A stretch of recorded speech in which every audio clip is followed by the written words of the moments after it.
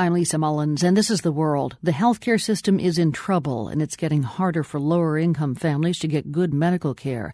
Nope, we're not describing the American health system. Our focus is Romania. A growing number of people in the Eastern European nation are having to turn to charity for help with their medical bills. The World's Jerry Haddon has more from Bucharest. Alessia Troica is 5 months old. Her eyes are milky blue. As soon as the baby opened them, her mother, Daniela, says she knew something was wrong. Alessia was born with opaque corneas, her mother says. No light gets in, so she needs a transplant for both eyes. Without it, my daughter won't be able to see. The Troicas say they sought out Romania's best eye surgeon. His advice, says Daniela, caught them by surprise. She says the doctor told us to go home and wait, that he'd fix Alessia's eyes in 3 years.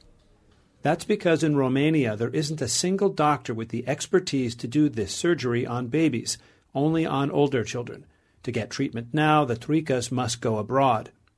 In the years after the collapse of the Soviet Union, Romania had good medical facilities and lots of good doctors.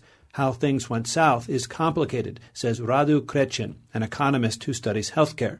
Crecin says spending on healthcare has actually gone up in recent years, but the quality has gone down. The hospitals have been big spenders without justifying their spendings.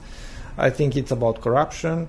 It's about the wrong type of relationships between the pharma companies and doctors, who all the time recommend the most expensive medicine. So there are bits and pieces which lead to a dysfunctional system. And now budget cuts are beginning. At least one hospital has been closed and salaries for state healthcare workers reduced. As a result, Romania is losing many of its best doctors to better jobs abroad. Andrescu George Dorin was supposed to be one of the new generation of Romanian doctors, the ones who might compensate for the brain drain. He graduated from medical school in 2007, but he says he promptly hung up his stethoscope.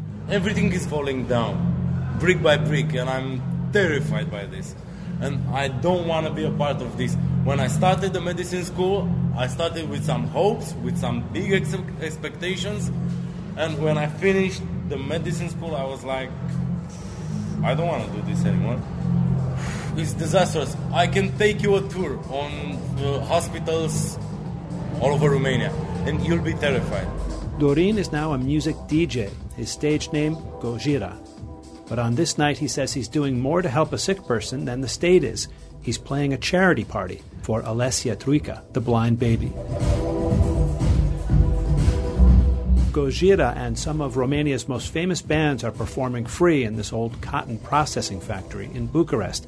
The woman who organized this event, Adina Țipa, says unless something changes, this is the likely future of healthcare funding for the poor. Even though if we don't manage to have a lot of money in one event or two or maybe or three, it's important that we help with a little money, I don't know, but everyone can find out about the case, and other people, maybe they have children and they will find out through us about the case and they want to donate. The Romanian government isn't oblivious to its healthcare crisis. Beginning next year, it plans an ambitious overhaul. The idea is to let hospitals compete with each other for private insurance contracts. Economist Radu Crecin says healthcare will still be free, but people will be able to buy additional insurance for the best care. And if you're poor and can't afford it, you'll enjoy a so-called basic package. A basic package which still has to be defined. If that basic package isn't a market improvement from Romania's healthcare today, then families like the Troicas will likely still turn to charity for help. For The World, I'm Jerry Haddon, Bucharest, Romania.